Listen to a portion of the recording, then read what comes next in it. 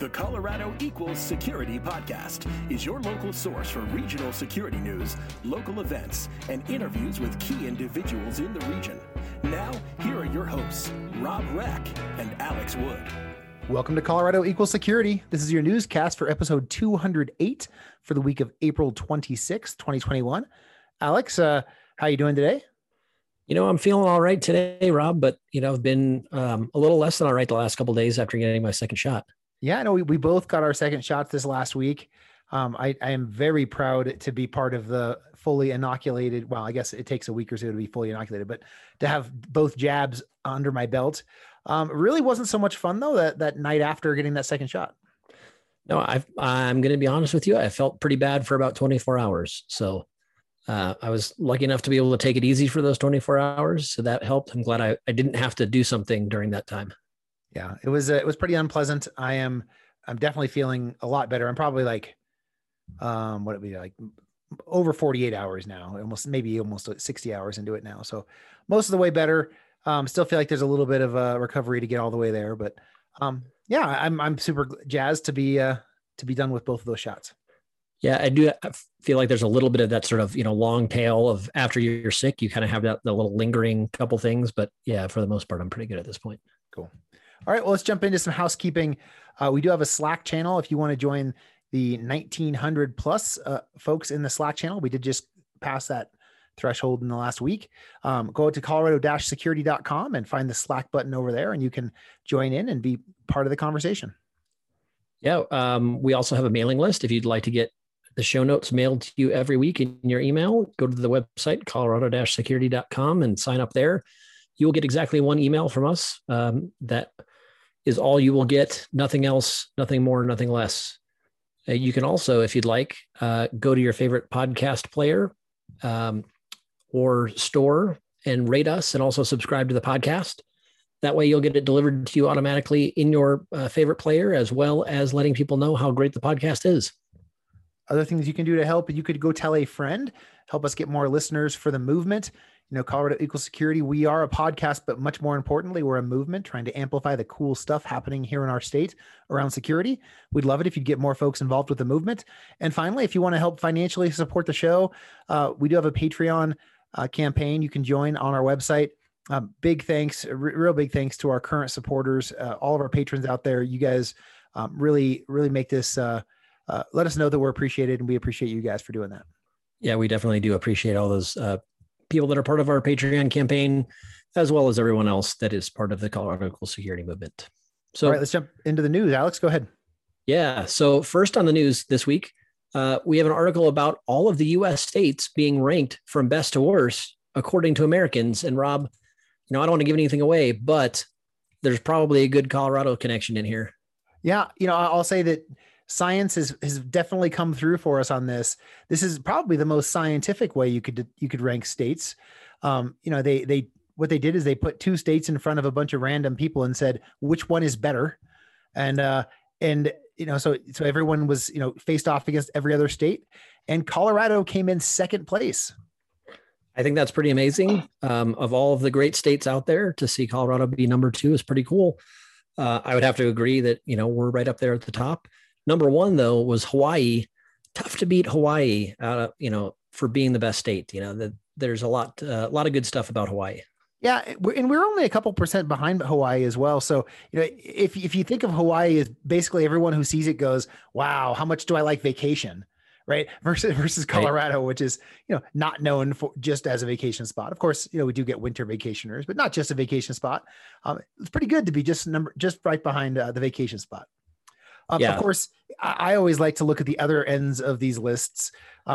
Coming in at number 51 on the list is the District of Columbia, immediately followed by Mississippi and Alabama. So those are our, least best states in the union, according to this survey. And not surprisingly, Mississippi and Alabama also come in way down on the list in lots of other categories, like, education and, other things like that too. So health. Yeah. To see them at the bottom of the list, I suppose, is not a surprise. Yeah. And we can just, since we do like to jab Austin whenever we can, Texas, number 10. So Texas, a good 8 spots below us on this list. Yeah, congrats to being in the top 10, but definitely not number 2. All right. Moving along, this is a local article about an event coming up soon in what's MCA? The Museum of Contemporary Art in Denver. But the reason we're covering this is because the event that MCA is doing is what is NFTs and what do they have to do with art event. And I got to tell you, I've spent the last 2 months scratching my head saying, how in the world is anyone spending millions of dollars on an NFT? I don't think I understand it well enough. So right. Now you can go to this event and you can also understand that it makes no sense. It does make no sense in one perspective. It also makes no sense, just like, buying art at extremely crazy prices makes no sense, right? Yeah, let's in my mind for just a second, I don't feel like I'm like the NFT expert in the world, but if I go buy a Picasso, I will have the Picasso to hang in my house, and no one else has that Picasso in their house. They might have a print of it, they might have a copy of it, but I have the original one. With an NFT, for example, somebody bought the NFT for Jack Dorsey's first tweet on Twitter for $2.6 million or $2.9 million or something like that. Right. And what do they actually own? Well, they own the idea of that tweet, but you or I have just as much ability to download or use or anything that tweet as they do. As far as I can tell, they actually don't really have anything. What do they have? Yeah, I mean, I think some of this it's a bit far-fetched in the things that people are putting NFTs on, right? I think the way that I look at it is more similarly to a piece of art, right? So, for an original piece of art, they will put a certificate that this is an original piece. This is this is a Picasso or this is a Rembrandt or something like that. In theory, that's what the NFT is also. But it most likely will represent something that is digital rather than physical.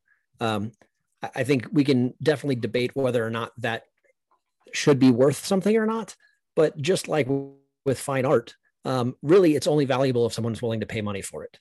So as long as there's a market for essentially saying you have the originalness of something, which I think is what that NFT is representing, then I can see where there's a market for it. Again, not something I'm going to do, but I can see where there would be a market.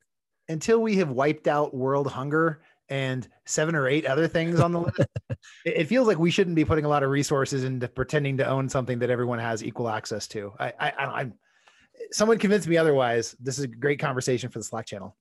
And with that, we can one other thing I saw brought up, I don't know if it was in this article or not, but was the fact that you potentially could use the NFT to also help the artist.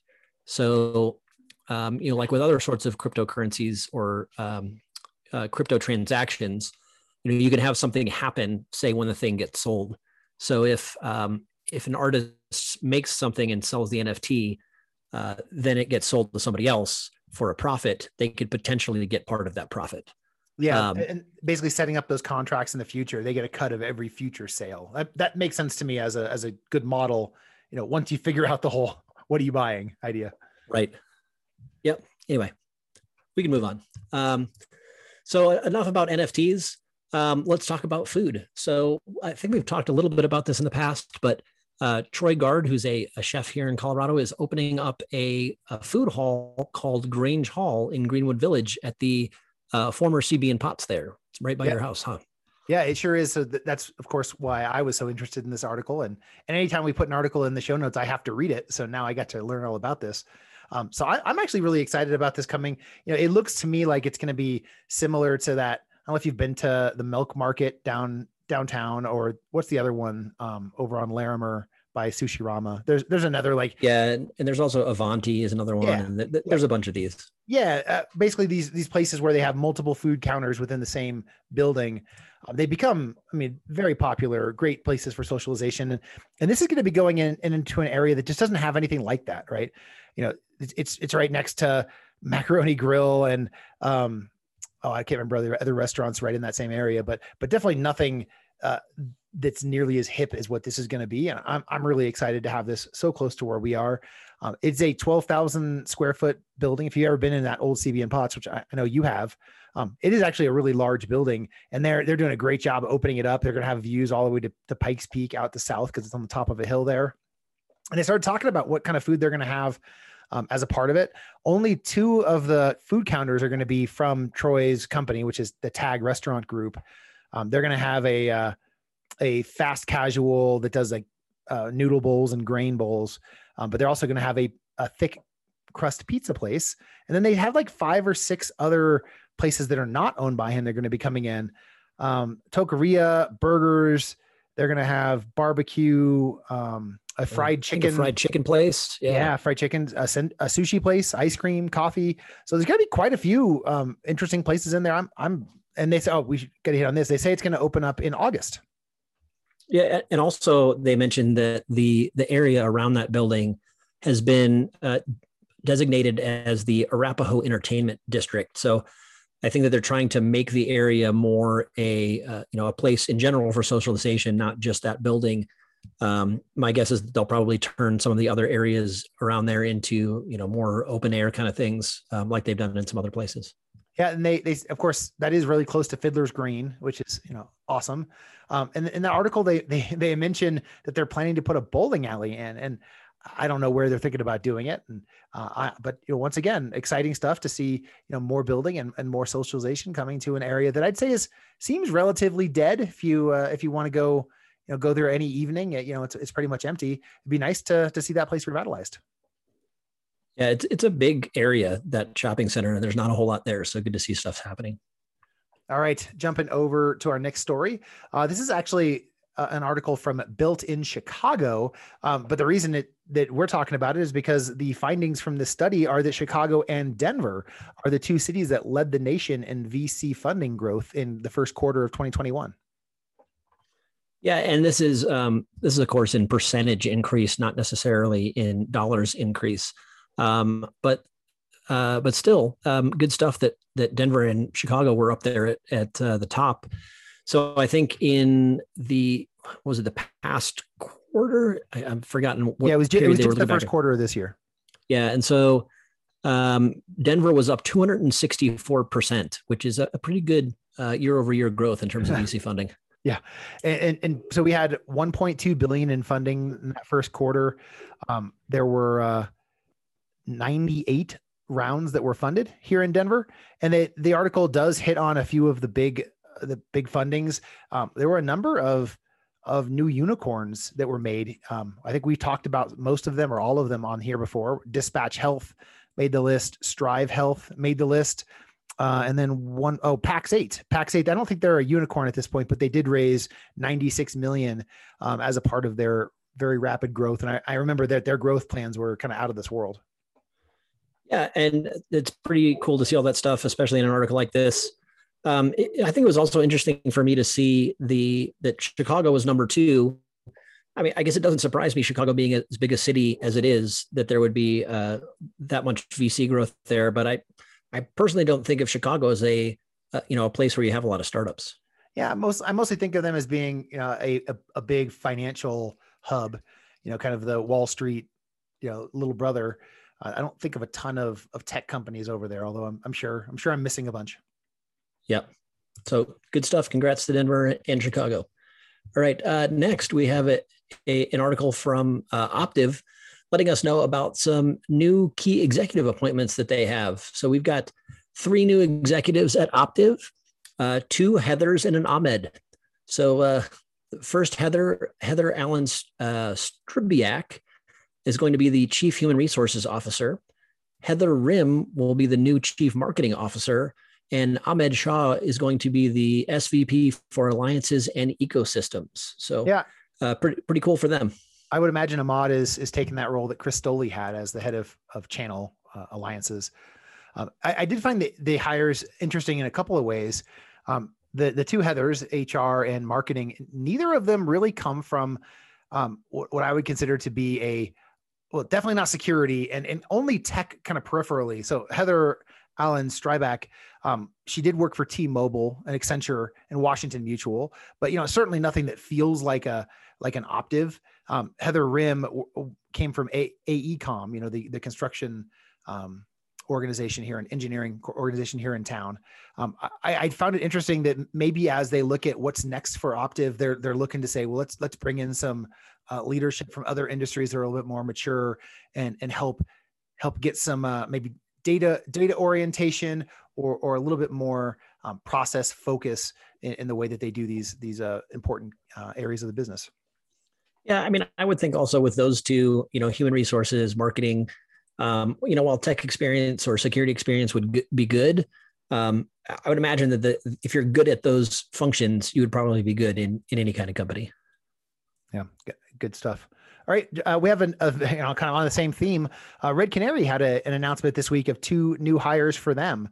They have hired a new chief revenue officer, someone who's going to be head of global sales, and someone who's going to be a new chief marketing officer. So John Turner is coming in as a chief revenue officer, and Rick, is it Kakasia maybe? I was going to say Kachia maybe, or I don't know. Yeah. Rick Kachia, that sounds good to me. Anyway, both of those gentlemen come to them from Google's cloud security business. They were there at the beginning of Chronicle. As you know, Google launched Chronicle as a separate company and then moved it under Google as the Google Cloud Security product. Those guys ran those functions there. And Red Canaries brought both of them in as a team to help run the customer side of that organization. It seemed like this was a bit of a package deal. They felt like they worked well together, and so both came over. They also have some good prior experience too. Rick Kachia, for example, was CMO for Exabeam, and also used to be senior vice president of product marketing for ArcSight. So some pretty good security monitoring experience there. Yeah, good chops. Obviously, we do talk a lot about Red Canary on the show. It's one of our favorite local companies, and I love to see them investing and growing. Was it just a month or two ago they raised $81 million, and using some of that money to grow out the team. Love to see that. Yeah, good stuff. Right, next we have a blog from Swimlane, and this is talking about common REST API authentication methods. So this to me seems like an integration kind of story, because Swimlane is all about integration. So trying to get people to understand how it is that the APIs that get used to connect things together, how they work with authentication. Yeah. And honestly, they do such a good job of dumbing this down. I think that just about anyone on your team, technical or non-technical, could read this and really start to understand how do you do authentication to an API, and what's the difference between basic authentication and JOTS and OAuth 2. I read through it and said, big thumbs up. This really did a good job summarizing. I love those kind of blogs that clarify some important technical stuff. So appreciate Josh Rickard over at Swimlane for putting this together. Good stuff. All right. Next, we have a press release from Ping. Ping Identity was named to CRN's 2021 Security 100 list, and specifically within that, so that's just the 100 of the best companies in security in a given year. Within that, they actually had a subcategory of the coolest identity access management companies, or identity access management and data protection companies of 2021, and Ping made that list as well. I thought that that was an interesting category to put together: identity management and data protection. I feel like maybe they had like 10 of each, and they're like, we really need to do a top 20. Let's shove these two categories together. Yeah, I was struggling with that too. As I'm looking, going from, from Auth0 to Code 42, like, well, there's just so different. My guess is actually there's just not enough data protection companies that are cool anymore. So they had to throw them into another category. Good ones. Maybe that was it. So it was 18 IAM companies and 2 data protection. If you look through the list, that might be pretty close to what it is. They also called out the PingOne risk management solution in the list for evaluating the user context and taking signals in to look at the risk of users when they're authenticating. So congrats to Ping for that. Yeah, not only did they talk about that, they also talked about an acquisition that we did last year. Ping bought a company called Symphonic. There was actually two acquisitions last year. It was a big year. A lot of cool stuff happening there, and good to see Ping recognized on a big stage. And just so you're clear, Rob, you can't say we anymore. Well, I was part of the acquisition. Come on. So I said we did the fair, acquisition. Yeah. I guess that's fair. Yeah. All right. Anyway, moving on. Next article. This is a blog from Coalfire talking about HIPAA risk management and what people can do to avoid oversights in that area. And I thought that this was actually a really interesting blog post. So there was it's funny, it's a recently released 2016-2017 OCR report. Sounds like the government. Yeah. Talking about how people are doing with the HIPAA privacy, security, and breach notification rules. And, I didn't read the report, but looking at the summary that Coalfire put together here, I'm going to say not well. It sure seems like people are still struggling with the HIPAA security, privacy, and breach notification rules. Well, I think it comes down to, do you actually have someone in your organization who's doing this as the primary part of their job? Because I think many small organizations just give that name to somebody else.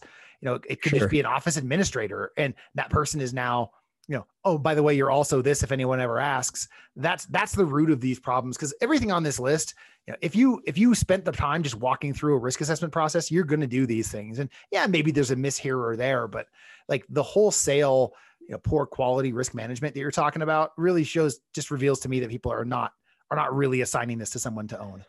Yeah, I mean, and that's what a lot of the findings here we're talking about is people just not doing the things that they need to do that are prescribed for risk management in HIPAA. One I thought that was really interesting was providing irrelevant documentation. So someone comes in to audit you on your HIPAA practices, and they ask for security documentation, and you provide them documents that describe a patient's insurance prescription rights, or talks about pharmacy fraud, or conflict of interest and code of conduct. Probably not what they're going to be looking for. Yeah, it's basically trying to throw everything at them and hope that something checks a box, right? Right. Is this the documentation that you want? No. How about this? Yeah. It's a pretty low bar here. You'd have to try. And it feels like what I'm seeing from this write-up is there's way too many healthcare organizations that are just not trying. Yeah. I mean, I want them to try, but I wonder if it's realistic for them to try. I think about if it's I don't know what the audience here that was surveyed was, like how the size of the organizations or things like that. But if it is a small practice, do a couple doctor practice, can you afford to put somebody in charge of your HIPAA compliance? Or, are you you're doing some fractional piece of some consultant somewhere? Yeah. I don't know. I want them to keep my information safe, but are we asking too much of the smaller providers too? Yeah, that's a good question. I think that's why Drew Labo stays busy, right, Drew? Our local HIPAA guru is working with all the small healthcare companies as a fractional CISO type, but someone's got to do it. Exactly. All right. Well, that is it for news this week. Jumping over to our Slack message of the week. Andre Gaeta, we appreciate you very much. Thank you for continuing to spot out of your own pocket the award for folks who give us a good Slack message that starts some good conversation in the Slack channel. Each week, the winner gets to pick a $25 item out of the Colorado Equal Security store.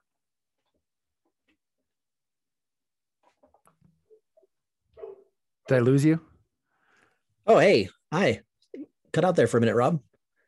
So I was saying thanks to Andre, and then I was going to say our winner this week is Jason Crosby. Jason, actually, there was a nice conversation around a Supreme Court ruling around the FTC and one of their judgment or one of their fines that they they levied.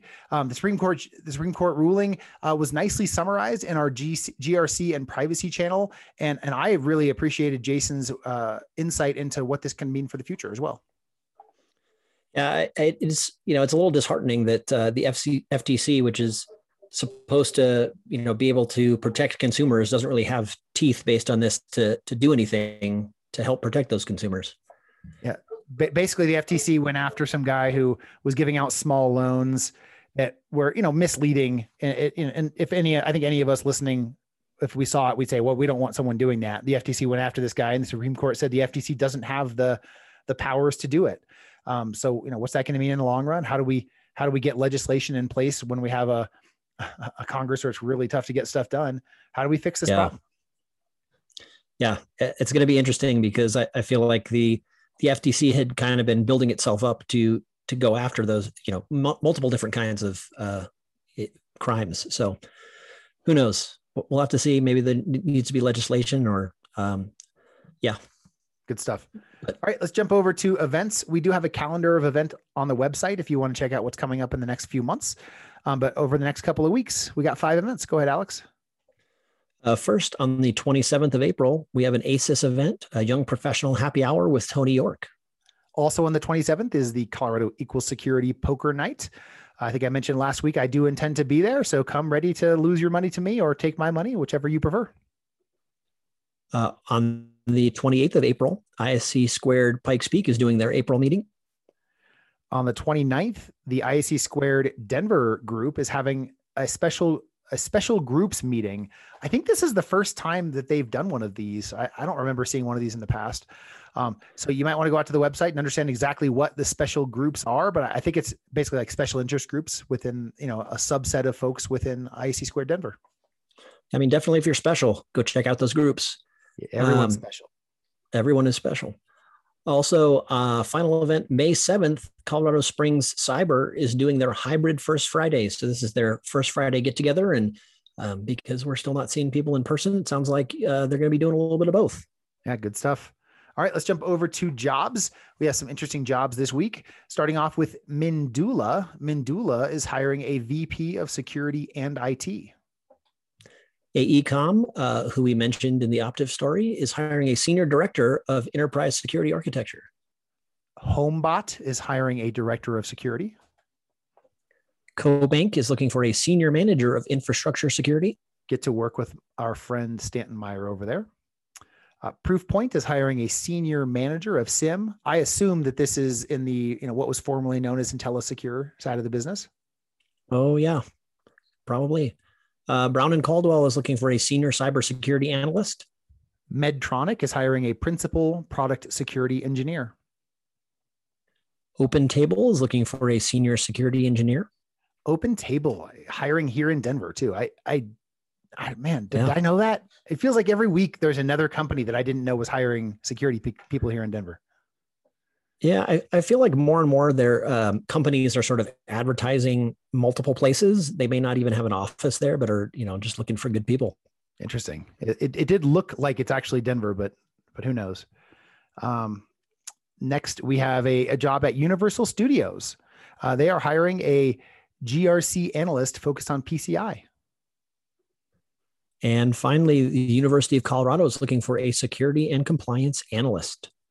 All right, that takes us to the end of our jobs, and that takes us to the end of the newscast. Good news, we do have an interview this week, Alex. We have who Prabodh is it, Rob? Talong. Prabodh is the information security officer at Credit Union of Colorado, and we've known him in the community for a couple of years and been trying to get him on the show. It's taken a little bit of scheduling. COVID got in the way, but we finally get to have Prabodh on the show, and I'm looking forward to learning about his journey. As am I. I'll definitely be looking forward to that. All right. Well, that takes us to the end. Everyone have a great week, and we'll look forward to talking to you again in May. Thanks, Rob. This is Artie Wilkowski, CISO at Dish Network. Welcome to Colorado Equal Security, the podcast for Colorado security professionals by Colorado security professionals. Hello, Colorado Equal Security. I'm Jason Jakes.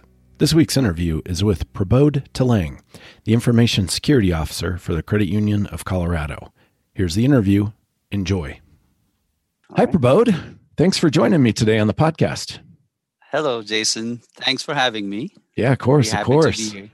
Yeah, it's exciting that we're finally getting an opportunity to do this. You and I have had this on the schedule for about a year, off and on. Actually, probably longer than a year because it was even pre-COVID.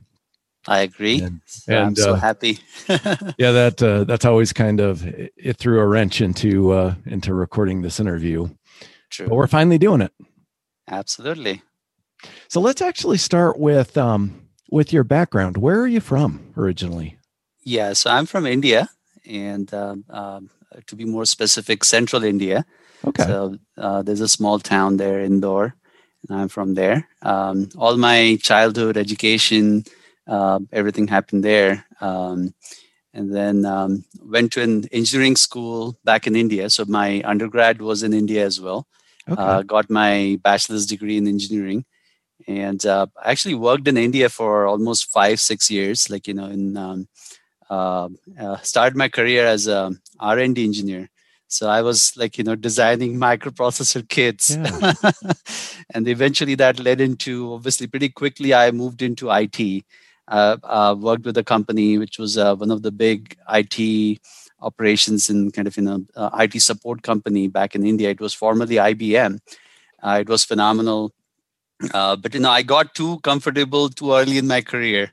Yeah. So by probably 4 or 5 years, my salary was pretty comfortable, and there were 4 or 5 people reporting to me, and my dad saw that and told me, Prabodh, don't get too comfortable too early in your life, so. Yeah. That's interesting advice. Yeah. And my dad had visited US in around 1988. Okay. And as a tourist, and then he he visited almost 10 cities, flew to all these different cities with my mom. And that time my sister and brother-in-law, they were already here in US.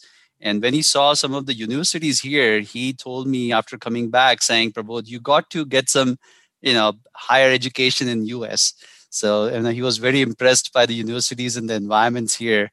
So then I applied for my master's program here, and I could not get through. In the sense, I did get admission in 3 universities, but since my sister was here, I was considered a potential immigrant, and I was denied my visa to come here as a student.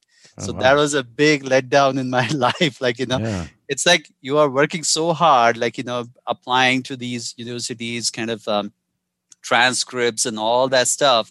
And you kind of hit a wall, like a glass wall, where you can see through it, but then, you just can't go beyond that. So I changed my plans, left my hometown, went to another city, which was a metro type city back in India.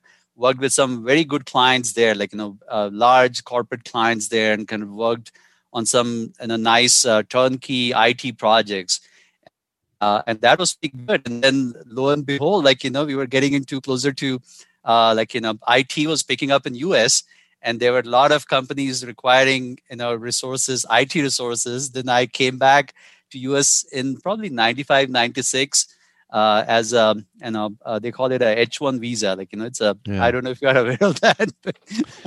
Yeah. So I want to backtrack a little bit because, for this podcast for the Colorado community, I don't know that a lot of us really ultimately know too many people that grew up in India. What was it like growing up in India?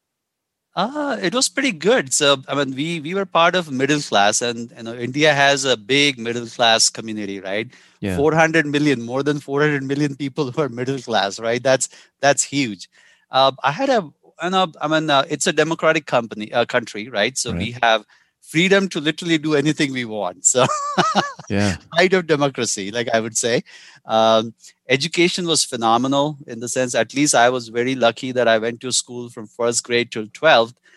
It was just, one school, which was probably ranked pretty good in Asia. So not everybody gets that kind of exposure, but my parents, my dad being an engineer, my mom being a teacher, they knew education was pretty important, and say although it was pretty hard for them to afford my fees and whatnot, they literally way beyond their means to educate me. In India, one thing is very common: almost everybody gets the value of knowledge. We are taught in our culture saying your wealth can be stolen, but your knowledge cannot be stolen. So invest into knowledge. So becoming a master was a default, right? No, getting at least a master's degree was considered default, and that is probably still true. And I'm pretty sure a lot of people, because of that culture, actually go all the way through. You will see, good amount of people coming from India, they have PhDs, right? I mean, I have a lot of friends here who came here, like, they have PhDs. So, but the government structure is pretty good, helpful. No hardships per se, right? I mean, like, India is not considered a wealthy country in terms of resources and whatnot. But, overall, the culture was very satisfying in the sense, like, our needs were pretty small too, right? I mean, we were not running after a lot of materialistic things. Yeah. And having said that, that culture kind of, keeps you happy in whatever you have. So, yeah. And it's a huge country. Like, a lot of people don't know that it's still like, probably 1/3 the size of US, but still like, 1,500 miles, like, top to bottom. And we have all different seasons, like, you name it. We have deserts, we have tallest mountains, we have snow, we have, very hot weather at a lot of places. We have tons of beaches, you name it. But being in central India, actually, that's also very similar to Denver, basically. Okay. So the place I belonged to was on the plateau. Like, you had to climb winding roads. It was 500 meters from sea level. Now we are mile high. Yeah. So, right. So, but yeah, the weather was amazing. Like, at least the place where I was from.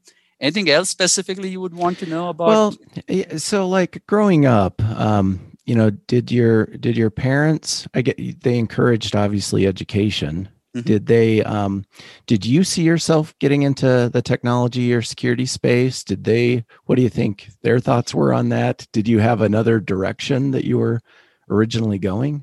Yeah, so that's a great question. But yes, in my school, like I had the privilege to actually take both mathematics as well as biology. Like, so if you took, say by 12th, if you took, say at 11th grade, if you're good at biology, then people would want to kind of pursue into being a doctor. So I definitely wanted to be a doctor, but I could never handle blood, and I still can't. Yeah. So I'm the same way. But I was not so good with math, but I was an engineer at core. Like, I had watched my dad very closely all throughout his career since my birth. Like, he was a civil engineer, but he would construct buildings, dams, and irrigation projects and whatnot. But I always had inclination for breaking things and fixing things more. So I would take a lot of pride in fixing things. And that's why I wanted to be an engineer. Yeah. So, but that played a big role. But I was pretty clear that I wanted to be an engineer at one point. So yeah, that's very cool. Yeah. So are your parents still over there? My parents are U.S. citizens now. So they are here in U.S. So okay. But they they don't like being in Colorado during winter. It's too much for them to handle. So in the past, they were mostly like, they were 6 months they would be in India, and then 6 months they would come back here, stay with me and my sister. So we would share them between us. But since COVID, like, I went to India, before COVID, luckily, I just brought them back here. And so they have been safely with us here. So that's good. Okay. Yeah. Yeah. Very good. Very good. And then at what age did you leave then and come to the States? So I was probably 25. So, or early or late 20s. So, but till then, like, but I had left them for my education. So say like, my engineering program was probably 1,000 kilometers away from my hometown. And my dad actually encouraged me to kind of go out of my hometown, saying he was again, like, he mentioned to me like a small tree can grow big if it's planted under a big tree. It has to be uprooted. It has to be planted elsewhere to grow tall. So like, I was not very, happy that I was leaving my hometown. I was very, protected. So like, it was a big deal for me to leave my parents when I was probably 17 when I left them. So. Okay. Interesting. And then you had already, if I heard right, you had already entered into kind of the tech industry before you even came over here, because you had some tech jobs over there. Yes. So when you came over here to the U.S., did you settle on Colorado immediately, or did you end up somewhere else first? No, so I came in here as an IT consultant, right? So like, my employer was in Huntington Beach, California. Oh, okay. So when I came in, so I did a small, just an in-house gig, for that company in Huntington Beach. And then my first major deployment or project was in Chicago. So it was with federal government, like, Census Bureau of, so, Okay. so it was with Census Bureau in Chicago. So that time, literally, like, Y2K was coming in, right? I mean, everybody was pretty kind of, gearing towards kind of getting all those systems set up. And IT was so hot, like, literally that time I was not a US citizen, but that particular position was only for a US citizen. So I had to literally, I was fingerprinted, and I had taken oath as a US citizen would do for keeping, because I mean, I was Unix sysadmin, right? Mm-hmm. So I had obviously access to a lot of critical things in that platform. So having said that, right, even though I was not a US citizen, I was kind of, allowed to do that responsibility. So they rushed you through the paperwork? That's what I'm hearing.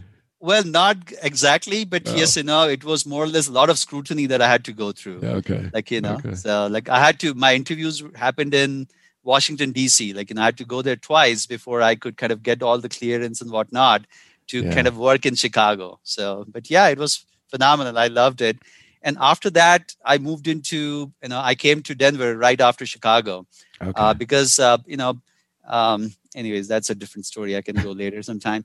But, I mean, Denver was a good storage hub, like, or technology hub for storage companies like Sun, like, what was that? Storage Tech, right? That was big that time. Level 3, these were all good companies. They were coming in this area. And then I came in here as a storage consultant because they were building like, hosted storage or on-demand storage type of, it was a startup company from Storage Tech. And it was a phenomenal thing to get into SAN. Like that time, storage area network was so hot that I wanted to kind of upgrade myself and kind of, get into that. So that brought me here. And since then, I've been here. So more than 20 years now. It's good that it brought you here. So I mean, what you're describing is the whole .com era. And it was a wild time back then for sure. So for Y2K itself, when that actually happened, it sounds like you were on duty, making sure something didn't crash. How was your Y2K experience?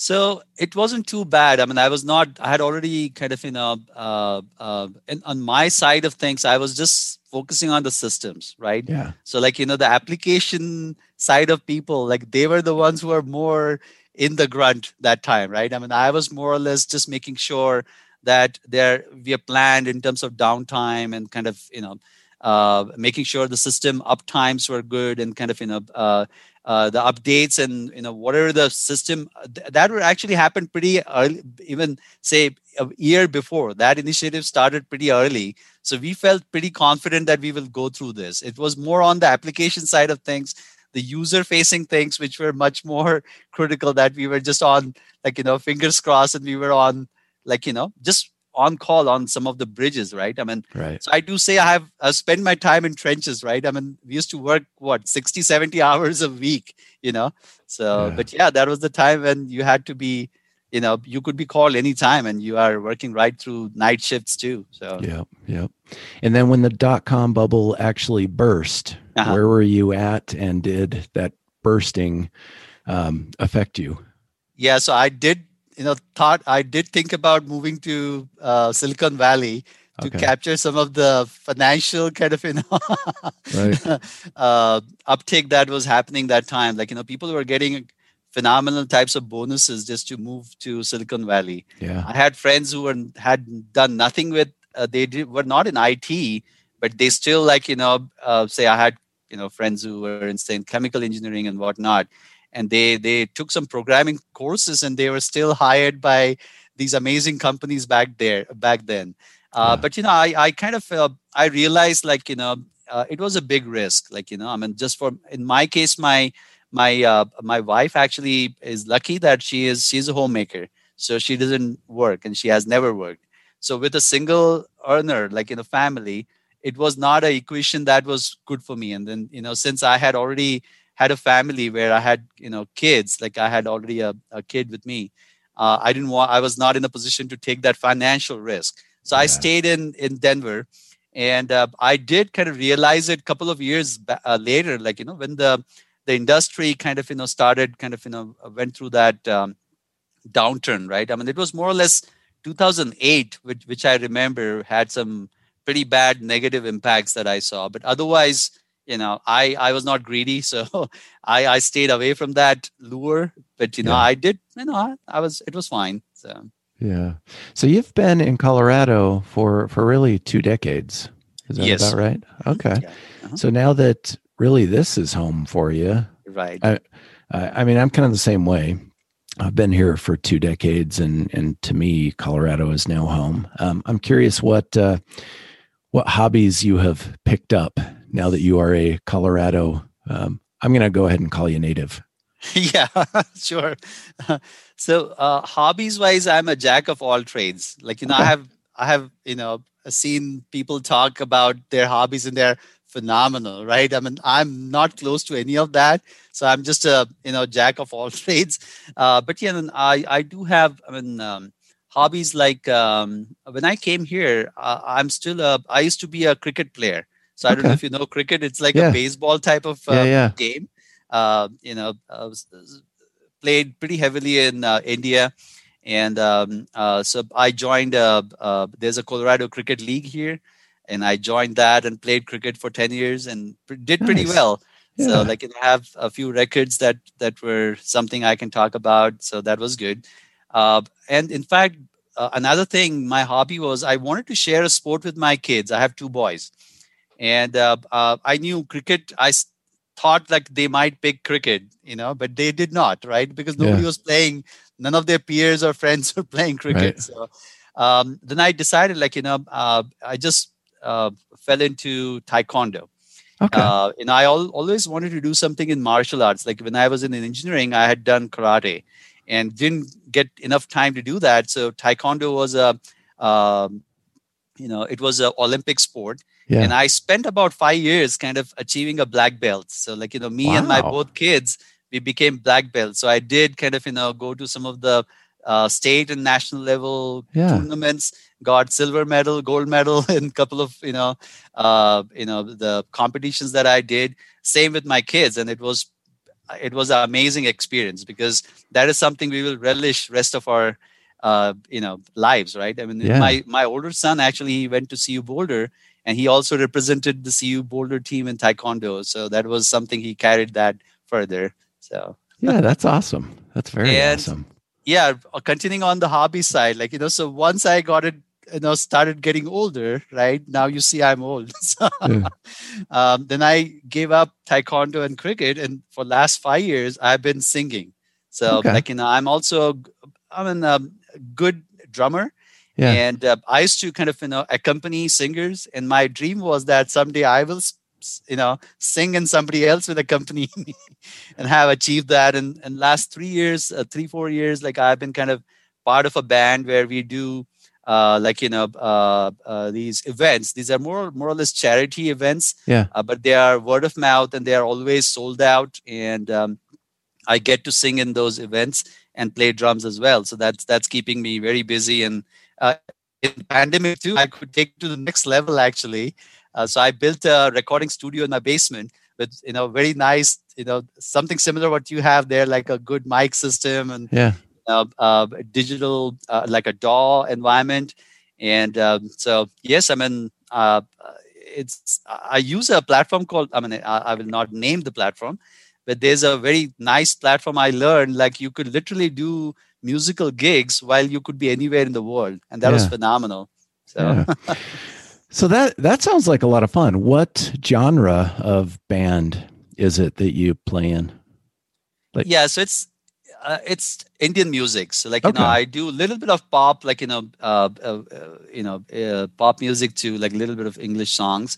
Yeah. But more or less the band that I am part of, it's light classical music. That's what we call them. So these are. So have you heard of Bollywood? It's a film industry from India, which is also very popular, and they produce more than 400 films per year. Yeah. So this is music from those these are tracks that we just do or sing some popular tracks. So. Okay, so you're a cover band for some of that stuff. Yes, well, that's cool. That definitely sounds fun. I wish I could sing. So you have a good voice. I told you. I am not a singer. I might have an okay voice, but I am definitely not a singer. Okay. Well, that's definitely fun. So you came over here. You're now in Colorado. You've adapted to some of the hobbies here in town. I noticed you went to the University of Denver, so that's where you got your master's, right? Yeah, right. Okay. How is the University of Denver? Thoughts on that? It is wonderful, but I did it online, so I was not literally so connected with the culture. Oh, okay. Yeah, so it was pretty tough for me. Like, and I was already working with Deloitte that time. Yeah. And it was pretty tough, probably, 50, 60 hours of work and then kind of providing 2 hours per day, getting those courses done. But it was a very good program. I highly recommend. One of my current, my security team member at my workplace, when he joined, he was also interested in that program. He completed that same master's program. Yeah. I'm very happy for him as well. Yeah. So I think very heavy about high about that program. It came at the right time. I had a mentor who had given me a tip saying, Prabodh, as long as you're doing something with trash and information security, you would have a good career. Yeah. So I picked information security. Yeah, no, that's your mentor was totally right. Who was your mentor? Well, again, I know you asked this questions to a lot of people, and again, I will not name them per se, but I have fair enough. Plenty of them. And I have at least 10, 15 of very close people who are. Anytime I'm making any big decisions, I call them and get them insights and stay connected with them, and I've been very happy for that. Yeah, it's great to have mentors. Actually, that's a vital thing that people need, I think, in this industry. Yeah. So you've also got your CISSP. Mm-hmm. What are your thoughts on that? Is that still a worthwhile, useful certification for people to pursue? I know a lot of people are still doing it. Yeah, absolutely, it is. I'm saying. So if you're full-time moving into security and if you have the background, I went through the route where I came from system administration, right? I was doing system security, network security, and a couple of other domains like application security too, while through my career. And when I decided to be a full-time information security, I think CISSP helped me more than my master's. Okay. Right? So the master's was something that kind of proves that you have the ability to learn new things and that you have the discipline. But the exam, they call it 1 inch deep and kind of a mile wide. Yeah. It was exactly true. I did not pass it in my first attempt. I thought it was too easy. I just kind of, went through a month of preparation and I failed that test. And it was on paper and pen that time, right? Yeah. So, well, I still had to kind of then go through I think it was SANS training. So I took that SANS training and then with a week of complete crash course, you have to, it's a little tricky. You have to answer those questions the way they want you to. You can't use your experience to answer those questions. Yeah. If you try to do that, it will be harder to pass that test. But yeah, the requirement of kind of completing 48 credit, CPEs, that is something also interesting. That keeps you connected with the industry, helps you network. So those are the benefits I see. They come from CISSP. Okay. Yeah. Very good. And then there's another one that I wanted to ask you about. You've got something called the NIMS from the Department of Homeland Security. Right. Yeah. What is that? So it was a free certification. Okay. So it came from federal government, right? So it was for disaster planning, right? So they do a phenomenal job of kind of, kind of preparing people. So it's just not IT related overall. Any critical operation, any critical business, you can apply those concepts. And when I came to know about it came from somebody, a mentor telling me saying, this is a great course and, you learn a lot and it's a free certification. Why not do it? So I did that time, but it was good. Yeah. Interesting. Is that still a thing that exists today? I haven't checked since, so I'm sorry about that. But yeah, so it prepares you for disaster recovery and kind of, so more or less I'm still running a BCP program where I work, right? And when you're doing those scenarios, they're not always just cybersecurity related, right? It could be a pandemic. It could be, a natural disaster. So that certification was more focused towards a natural disaster. Okay. Yeah. Yeah. Very interesting. So you have a very diverse background because you've been a consultant at a variety of places, obviously with your current role at the Credit Union of Colorado. You've been an IBMer. I don't know that we have time to really get into a lot of this, but just kind of curious from your background, what do you think are some of the most formative, I suppose, roles that you've had? Interesting stories to share? Yeah. So, at core, I'm an engineer. I'm a IT person in background, right? And I come from IT operations background. But security being my passion for last 10, 15 years, full time. Some of the interesting thing, I would say IBM was one where,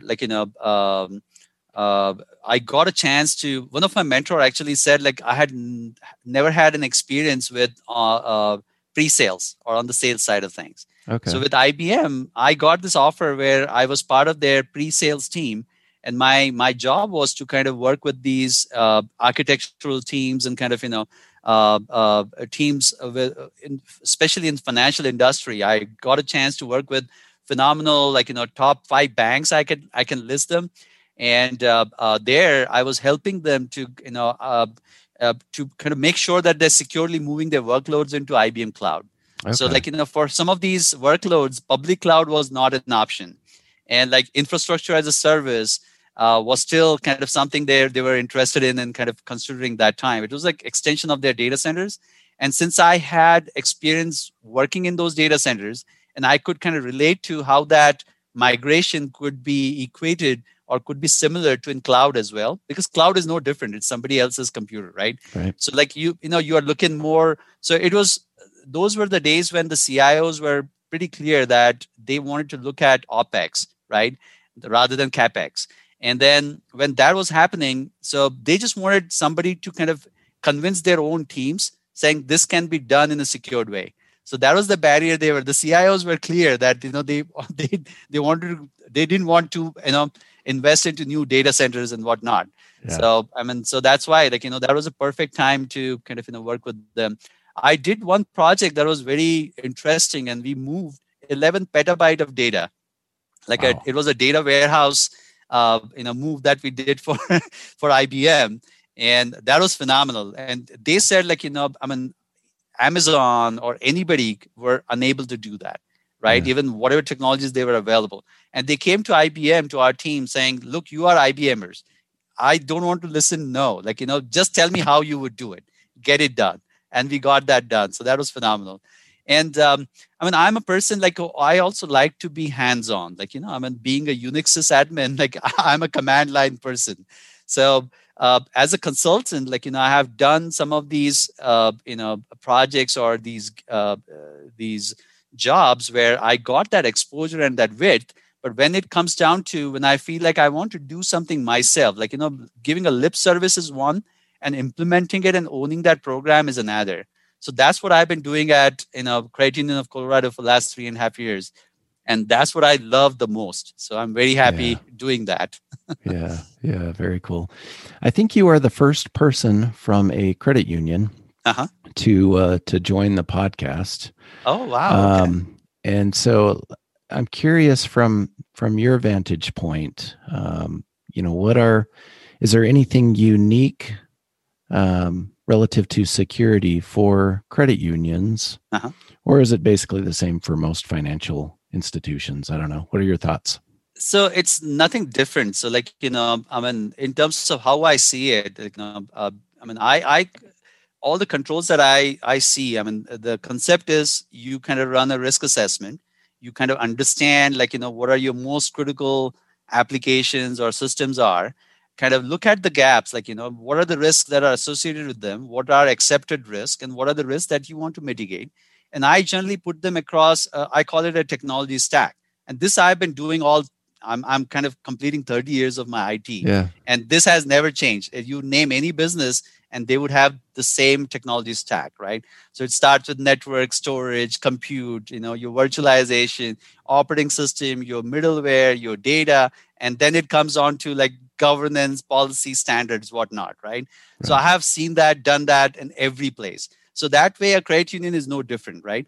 But something unique is like, the credit union is, I had never worked with a nonprofit organization. So I didn't come with too many expectations there. And I was so happy to see it. We feel like we are part of a family, right? Yeah. So, and even the competition, like, the other credit unions that we have in Colorado, we have very close relationships with them. Like we have quarterly meetings where their CIOs come in and we are pretty candid and open, about like, our pain points, and we learn and kind of, educate each other. So that was pretty unique. Like some of the banks are not like that. Yeah. Like while I was working with, say, one top bank with another one, if I go to here, they want to know what these people are doing where I can't tell them, but they're constantly just trying to be, competing with each other. Yeah. So that's not with the credit unions. We kind of build and kind of learn from each other. And that's something very unique. And the leadership too. I mean, maybe I was always very lucky that I have always worked with very good people, and same with my current credit union. Like, the leadership is phenomenal. The board is amazing. They have this kind of, they are very supportive of security. So like, we are very cultural. We have a strong culture, and I was able to kind of bring, I don't want to take that credit myself, but security has been part of that culture too. Yeah. So that has made my job a lot easier. So, but it's a fun place to work. We invest into our employees. We take them very seriously. So that way it's a great place to work, and kind of, that keeps you satisfied and, happy. So. Yeah, very, very cool. So, post-COVID, we are, it feels like it's right around the corner. A lot of the world is getting vaccinated. What events are you looking forward to returning? Because I know that you participate in a lot of events. Kind of curious your thoughts on that. You mean outside work, right? Yeah.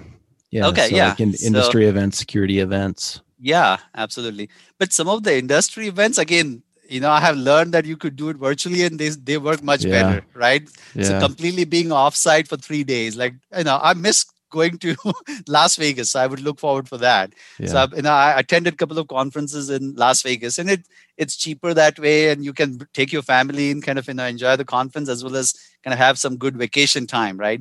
Yeah. So I definitely miss that. I will look forward for that. But some of the other events, like just traveling, like I have missed traveling. So like I've been a global consultant to an extreme, like, and now I didn't travel at all in 2020. So like that was something I definitely missed. So I will continue to look forward for that. Yeah, likewise. So you are a part of the Slack channel, the Colorado Equals Security Slack channel. Yes. How do people find and follow you on social media?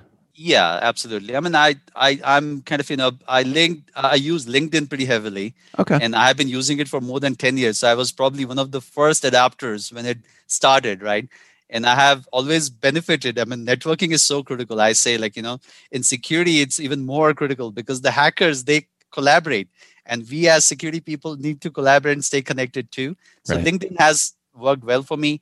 I'm also on Twitter a lot. Like, I'm not a person who tweets, but I am constantly looking at, I have subscribed to, I follow some important groups and kind of people that I know. When they say something, I take it seriously. So that way I'm good on Twitter too. So those are my two main platforms. And I mean, personally, like, since I'm also like, I'm involved with like, music and whatnot. So I'm also using Facebook and WhatsApp, but I understand the security kind of, limitations. You don't share something there which you don't want anybody to know, right? If there's a security implication, you better stay away from these platforms. But yeah, I mean, with that, I mean, I do use Facebook and WhatsApp as well. Okay. Well, this has been great, Prabodh. I appreciate you coming on and joining me today. That's phenomenal. This was so fantastic to talk to you, Jason. And I'm so happy to be part of, like, Colorado Equals Security. I have seen some of the amazing interviews you have done, and I'm so proud that I got a chance to be here as well. So thank you very much. Of course, anytime. That concludes my interview with Prabodh Talang. Be sure to follow and support Colorado Equals Security on Patreon. This is Jason Jake saying, be safe out there. Learn more about the Colorado security scene at colorado-security.com, where you can see information about local security groups, a calendar of upcoming security events, and learn more about Colorado equals security. Reach out to Alex and Rob by emailing info@colorado-security.com. Until next time, remember, Colorado equals security.